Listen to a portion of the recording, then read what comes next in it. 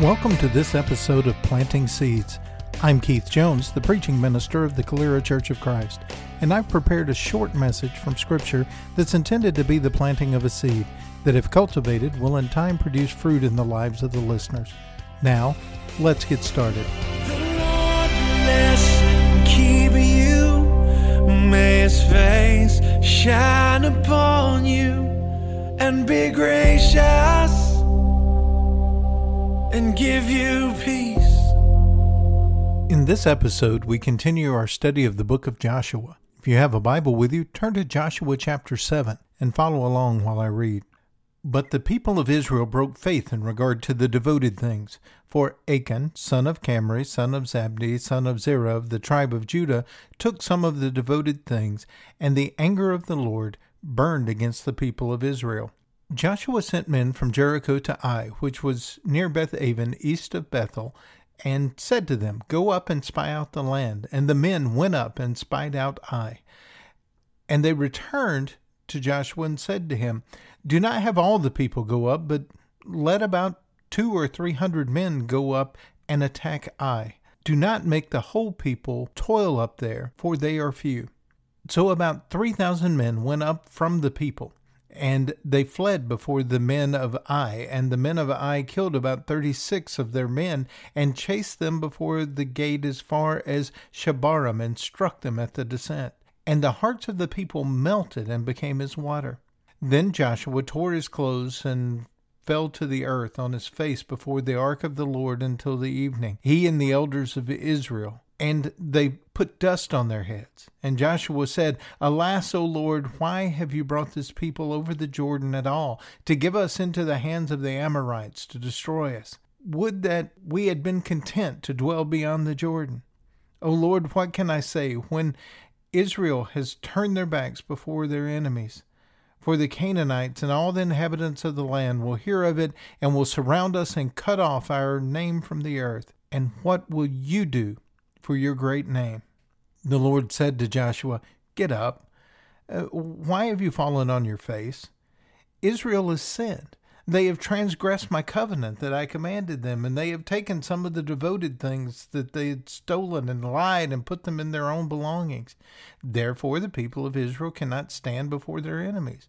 They turn their backs before their enemies because they have become devoted for destruction. I will be with you no more unless you destroy the devoted things from among you. Get up, consecrate the people, and say, Consecrate yourselves for tomorrow, for thus says the Lord, the God of Israel. There are devoted things in your midst, O Israel. You cannot stand before your enemies until you take away the devoted things from among you. In the morning, therefore, you shall be brought near by your tribes, and the tribe that the Lord takes by lot shall come near by clans, and the clan that the Lord takes shall come near by households, and the household that the Lord takes shall come near man by man. And he who is taken with the devoted things shall be burned with fire, he and all that he has, because he has transgressed the covenant of the Lord, and because he has done an outrageous thing in Israel. So Joshua rose early in the morning and brought Israel near tribe by tribe, and the tribe of Judah was taken. And he brought near the clans of Judah, and the clan of the Zerahites was taken. And he brought near the clan of the Zerahites man by man, and Zabdi was taken. And he brought near his household man by man, and Achan son of Camri, son of Zabdi, son of Zerah, of the tribe of Judah was taken. Then Joshua said to Achan, My son, give glory to the Lord, the God of Israel, and give praise to him. And tell me now what you have done. Do not hide it from me. And Achan answered Joshua, Truly I have sinned against the Lord God of Israel. And this is what I did. When I saw among the spoil a beautiful cloak from Shinar, and 200 shekels of silver, and a bar of gold weighing 50 shekels, then I coveted them and took them, and see, they are hidden in the earth inside my tent with the silver underneath. So Joshua sent messengers, and they ran to the tent, and behold, it was hidden in the tent with silver underneath. And they took them out of the tent and brought them to Joshua and to the people of Israel and laid them down before the Lord. And Joshua and all Israel with him took Achan, the son of Zerah, and the silver and the cloak and the bar of gold, and his sons and daughters, his oxen and donkeys and sheep, and his tent and all that he had. And they brought them up to the valley of Achor. And Joshua said, "Why did you bring trouble on us? The Lord brings trouble on you today." And all Israel stoned him with stones. They burned him with fire and stoned them with stone. And they raised over him a great heap of stones that remains to this day. And the Lord turned from his burning anger. Therefore, to this day, the name of that place is called the Valley of Achor. In this chapter, we have the story of Achan, a man who kept some of the devoted things from Jericho. As the Israelites were doing the things that God had called them to do at Jericho, they had marched around the city, the walls had fallen, and they were to go into the city and devote everything to the Lord, either by putting it to the sword or collecting it and putting it into the treasury of the tabernacle. God had said in this first battle, everything is mine. Don't keep anything for yourself. And Achan had seen some things that he just couldn't help but lay hold of and keep for himself. And so he took those and they hid him in his tent, knowing that he wasn't supposed to have them and wondering if he might even ever get to use them. He buries them in his tent. After Achan has buried these things in his tent, it's time for Joshua and Israel to go fight their next battle at Ai. They send spies to this town, and they scout it out and come back and say, we don't even need everyone.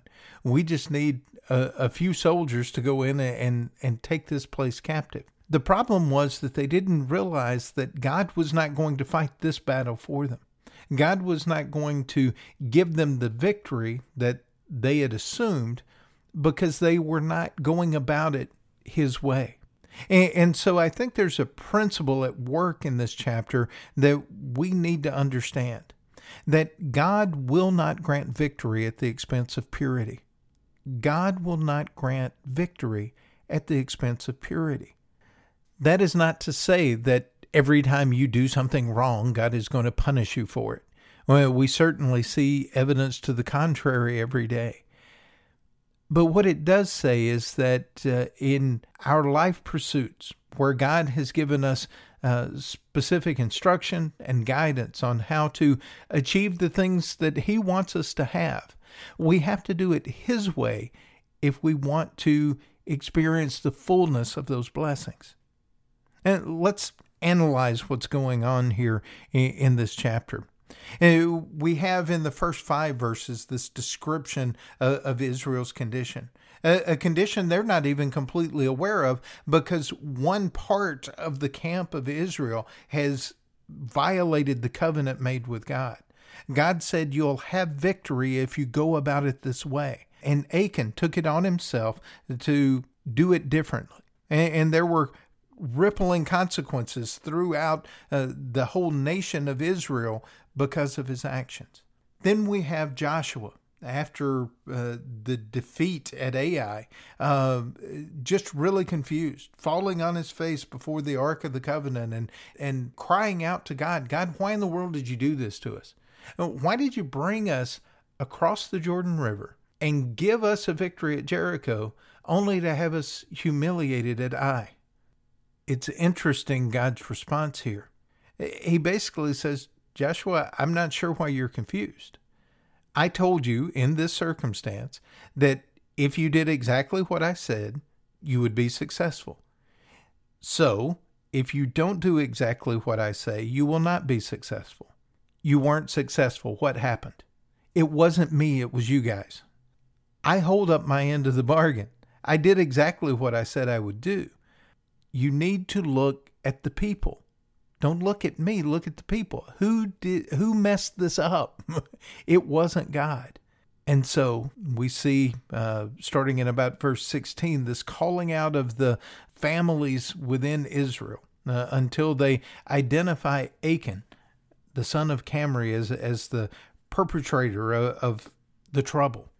And once Achan is called to account, once the whole nation's eyes are upon him and all of Israel knows that he's guilty, he confesses. maybe not unlike most of us who typically confess once we're cornered and have no other option. But Achan makes this confession, and there are consequences that come to it. Very severe consequences, consequences that may even offend our sensibilities, because we wonder, how much did his family know? And we wonder if this is not overkill. But again, as we've said several times through Joshua so far, God is carrying out a mission of judgment and justice. And certainly when the letter is kept, it appears very harsh. That's certainly why we should appreciate the mercy and grace that Jesus comes with.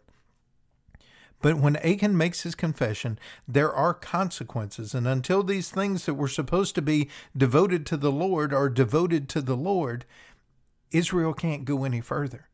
God has given them a path to claiming all the blessings of their inheritance, but he said you must go about it this way. And it's not until these things happen that they experience those blessings. So let's summarize the story in about 3 points.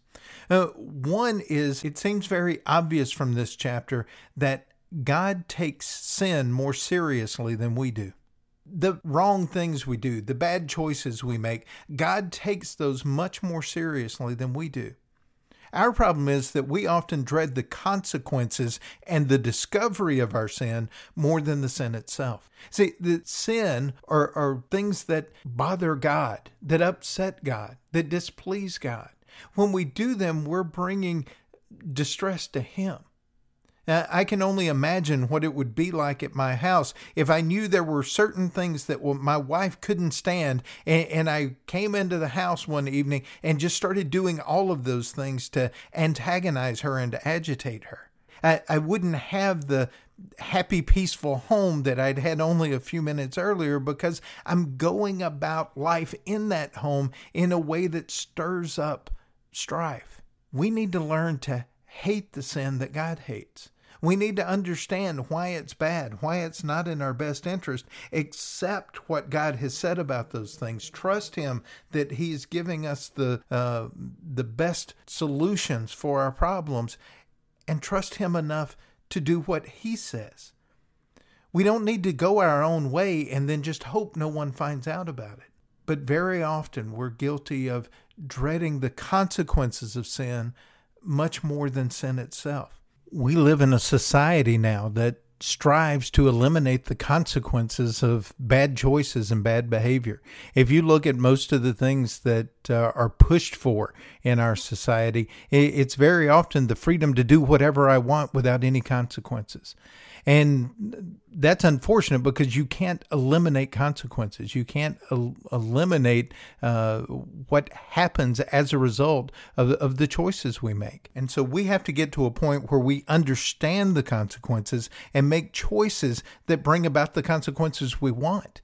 We have to do the things that bring about the results that are needed in our lives. We have to stop dreading the consequences and the discovery. We have to start hating sin and eliminating that from our lives. A second point is that God judges sin more thoroughly than we expect. I've mentioned a few times that the violence in this story of Joshua is something that is a little upsetting to some of us. It's not the way we would handle it. It may not even be the way we think God should have handled it. But God absolutely cuts this problem off at its source and creates a situation where it cannot be perpetuated, or there can't be lasting repercussions from it. And we need to understand that as horrible as this is, it gives us a glimpse of a final judgment where we may be separated from God's people if we've chosen to not consecrate ourselves, not allow ourselves to be used for God's purposes, and not go about life in the way that God has called us to. God judges sin more thoroughly than we're expecting. I think some of us expect a slap on the back of the hand for some really bad choices that we've made. God's given us a way to have those things removed from our account, removed from our record, so that there's not an eternal consequence. But we need to understand that God judges that thoroughly. And so if we're not in Christ and that blood of Christ has not washed us clean, we can expect a judgment like Achan. And thirdly, God covers sin more effectively than we can. Achan has gone and his sin is buried beneath the floor of his tent. And he's not expecting anyone to find it there, but it's revealed. He can't imagine that in all of Israel, they'll think to check in his tent and find it underneath. But he ends up having to confess to it and tell them exactly where it is. It's uncovered and revealed to everyone. See, God's promise is that He can cover our sin more effectively than we can. If we try to cover our own sin, God will uncover it. But if we give it to Him and let Him cover it with the blood of Christ, it's completely covered. We don't have to experience this judgment from God because the verdict has already been announced in Christ. We get to spend eternity with Him. So as many questions as we might have about the story and some of the details, I think it does us well to realize that in it we see a story of God's attitude towards sin, God's judgment of sin. He takes it more seriously than we do. He judges it more thoroughly than we expect, but He can cover it more effectively than we can. Will we let Him cover our sin? Will we start living according to the covenant that He's provided us and experience all of the blessings that He has in store for us? Thank you for listening. You can find more of these messages on our website, CaleraChurchOfChrist.org, or subscribe to the podcast on your favorite podcast app. You can also like us on Facebook and follow us on Twitter.